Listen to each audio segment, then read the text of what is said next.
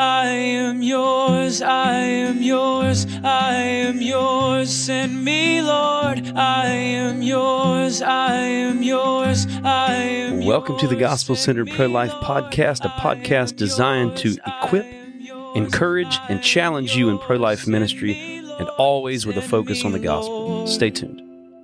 I felt your passion, I've touched your heart. Use me, Lord, use me, Lord. Welcome back to the Gospel-Centered Pro-Life Podcast. Appreciate you guys joining us. Appreciate if you guys would share this podcast with other people. And like we always do at the end of this episode, we're going to give our email addresses so you could reach out to us with suggestions for future podcasts, maybe some comments about this particular episode. This episode is kind of springboarding off of our previous episode where we did a mock session with Vicky and Maddie, and they pretended Maddie was an agnostic coming to the abortion center and was afraid that her baby was going to have issues because she had been drinking and had been smoking and that sort of thing, which is not uncommon, actually. So this episode, actually, springboarding off of that, was kind of at the end of that last episode. She said, will you come over with me in the shade here and we'll talk further? This was them talking further, her sharing the gospel with Maddie, who's actually, her name is not Sarah in this one. Right, her name it's was Catherine? Kathy. Okay. Right. So anyway, we're going to give you guys an opportunity to listen to this mock counseling session. And then, as we have in time past, we're going to come and talk a little bit about it, some of the things that went well, some of the things that could have been done better. And Vicky said that there was one blaring omission on her part. Mm-hmm. So we're going to talk about what that might be. Maybe you guys, as you're listening through, try to figure out what is that blaring omission on her part and how could she never leave that out again. Right. So I'll be shamed into it no more. Yes. Anything you want to add before we jump into the video? Obviously, it's a video, but you guys are listening on a podcast. Yeah. So you're not seeing the video, but it's okay. The audio is great. We will be able to post the videos, I think, on Sidewalks for Life with the article that goes along with this. But the one thing that I wanted to add is, remember, this is an agnostic mom. This is different from how I would share the gospel if it was someone who has already said, I believe in Jesus, I believe in God. I was really, so there were two things that I was going for here with her being someone who really didn't believe in Jesus at all. And that was, first of all, to introduce her to Jesus and then to introduce the truth of the gospel. Yeah. Okay. So, all right, guys. Well, listen in, and we'll be back after this mock session. okay, so you've got the information, and thank you so much that you're willing to talk with me about God. You. I mean, I'm hoping it'll be life-changing. It was for me. Like I was telling you, I'm post-abortive, and it was when I really came to grips with what I had done, and when I had my first son is when I sought God, and I found him. And the Bible says that the door will be open to all who knock. God extends the invitation to be found to every one of us. All who seek him will find him. The Bible says, and that's what I'm hoping, is that at least you'll get a sense of that he is there, and he is seeking you and waiting for you just to turn to him. But you know what? I never got your name, and I'm so sorry. What is your name? I'm Kathy. You're Kathy. Okay, Kathy. And you are? And I'm Vicky, and my name and number is on the back. Right, there. okay. So you can talk with me at any time. And I know we talked about that we're going to help you, and I want you to know all the help we offer is completely in no way contingent on how you feel about God. Not at all. You reject God completely, we're still going to help you because we feel called by God to do our best to help you in whatever situation you face. Okay? So why don't we start with just, I hope this doesn't happen, but if you were to, get in your car and drive away and get in an accident and die, where do you think you'd be going? Heaven or hell? I don't know. What if you just cease to exist?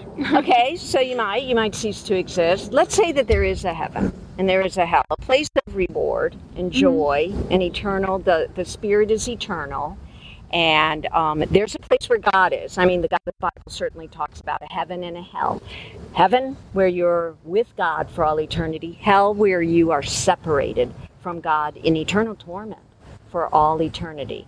So, where do you think, if thinking about your life, where do you think you would be going?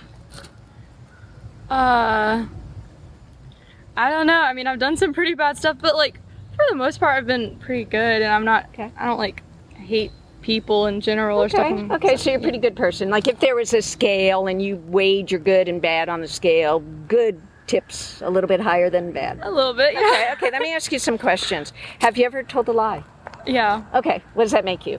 A liar. A liar, okay. Have you ever stolen something? Oh, yeah. Yeah. What does that make you? A thief. A thief, okay. Have you ever taken the Lord's name in vain? You know what I mean by that? Like if you use, oh my gosh. Or, yeah, but oh use, my God. or Jesus Christ and use it as a cuss word, really, an exclamation of surprise or anger or cussing and anger and hurling it at someone. Have you ever done that? Yeah. Okay, I have too. And the Bible takes that very seriously. It's called blasphemy. So you and I are blasphemers, according to the Bible. How about, have you ever looked with lust upon someone you're not married to? Let me ask you, are you married? No. Okay, and you're pregnant, so we know the answer to that question, right?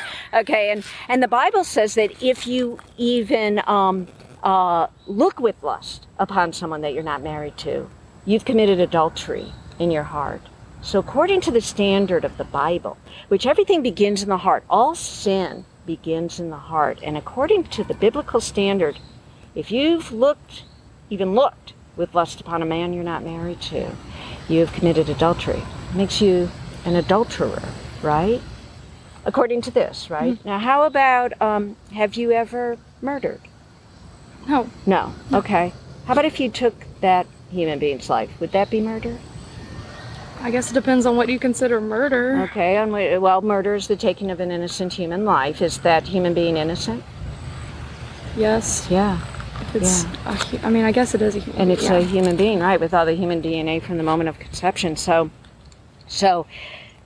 by that standard, you would murder if you went in there and killed your baby. Without a doubt, that's taking of an innocent human life. But do you know that the Bible says that if you even call your brother Raka, which means fool, you've murdered him in your heart. Again, that heart thing. God, the Bible keeps coming back to our heart. And what happens in our heart, that's where all sin begins. We think about it, we dwell on it, and then we do it. We take action. That's the progression of sin. So you have just admitted that you are a lying, thieving, blaspheming, adulterous murderer. That's 5 of the 10 commandments. Do you still look so good? No. No, not really. Not really. So you're not alone. The Bible says that all have sinned and fall short of the glory of God. All of us sin. And you can see on that list as I was going through it, you're probably thinking, well, lies are not so bad, right? Well, stealing things once in a while for a good reason maybe is not. But as the list progressed, I think you were beginning to kind of think, wow, that sin has kind of added up and it's pretty significant in my life. So all have sinned and fall short of the glory of God. And the Bible also says that there's a penalty for sin. For example, you have a mother and you were a child. And when you were a child, if your mother had not had consequences, punishment, for your wrongdoing, would you have grown up to be a responsible, good human being, do you think? I don't think either one of us were responsible good human. Okay, so maybe she didn't do that, right? Maybe she didn't discipline you. And maybe that's part of why you've led down a path where kind of you're maybe looking now with a little bit of regret on some of the things you've done.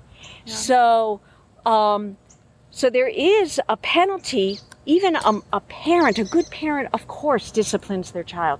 God, if he's the God of the Bible that I'm claiming he is, then he is the best parent. He is a perfect parent, in fact, because if he created everything, then he is mighty above all else. And if he has created these people, he has the right to do with them whatever he desires.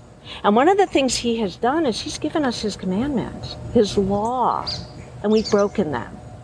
And if we've broken the law in a real courthouse, let's say you were in court and you had committed murder and they knew you'd committed murder, and they the judge says, how do you plead? And you plead guilty because you know you're guilty, but you say, but I'm really sorry. Most of the time I'm good. And it was, on one of my bad days that I committed murder, but I promise I won't do it again. And I think you should let me go free. Would he be a good judge if he let you go free? No. No, because you have a sense of justice, right? Right. That's not justice. Well, why do you think you have a sense of justice? Have you ever thought about that? I'll tell you why. Because the creator of this universe, who we are made in the image of, the Bible says, is a God of justice. He's a God of love. He loves you so much. Just as your mother hopefully loved you so much. Or someone in your life, I'm sure, loved and cared about you. But it's not love if we just let you run wild with no restrictions, no boundaries, no laws. And if when you break those laws, there isn't justice and you're returned to a right relationship with your parent, whoever who it was who you broke the law of, and justice is served by there being some sort of consequence, right? Well, the Bible says the penalty for sin is death. That's the consequence, hell, eternal separation from God. And that makes sense when you think about like that courtroom scene, right? There has to be a penalty, especially when you've committed something serious like murder. But what if the judge said to you, look, Kathy, I know you're guilty of murder. The state requires the penalty for murder is the electric chair. That penalty must be paid. And I'm going to make a deal with you. Now, no judge on earth is ever going to do this, but let's just pretend he has the power and willingness to do this. What if he says, I'm going to make a deal with you because you know what? You're young. I've lived a full, long life, and I just, I care about you. And instead of you going to the electric chair, I'll go in your place. I will pay the penalty that you deserve. Now, you see, no judge is ever going to really do that, but if he did, you have a choice to make, right? If you say to that judge, wow, that's amazing. I can't believe you would do that for me, but thank you. Sure. Then who's going to go to the electric chair, you or the judge? The judge. The judge. Because you've accepted what he's going to do for you. You can't believe it, but he's going to. So the judge goes, and who is set free? Me. You. If, on the other hand, the judge makes that offer and you say, no way. I know you're just trying to trick me. I'm pretty sure you wouldn't do it anyway. And besides that, it's honestly not fair. I can't let you do that. Then who goes to the electric chair? Me. You. Well, in a similar way, it's not perfect analogy at all. Analogies always fall short. But in a similar way, that's the deal God makes with us. He sent Jesus, his only begotten Son, the Bible says, fully human, but fully man, to earth, with one purpose, that he was to live a perfect sinless life, which he did. And the Bible is a historical book. There is no account of Jesus ever sinning. There were other books written at that time period. None of them accused Jesus of sin. Never. He never committed a sin. Did he owe the penalty for death? No. The penalty for sin, which is death? No, he did not owe it, right? Right. You do. I do. Right. In fact, everyone does, because we've all sinned and fall short of God's glory. And the penalty for sin is death. So Jesus lived 33 years on earth, willingly said, I will pay the penalty. You, me, everyone in that abortion center and on this street, everyone. The penalty we all owe. He would go to the devastating death, the horrific, just tormentous death of the cross to pay the penalty for sin that we deserved. Do you know about the cross? It's hard to grow up in America and not know about the crucifixion. Yeah. So you know Jesus went to the cross, died this terrible death, and 3 days later, Easter, what we celebrate at Easter, he rose from the dead. Now, first of all, that proves two things, right? Can you rise from the dead? Haven't had to try. I don't think so. No. Proves he's God. He's something not us anyway, right? Right. When he rose from the dead, what did he overcome? Death. Yeah, he overcame death. So he's proving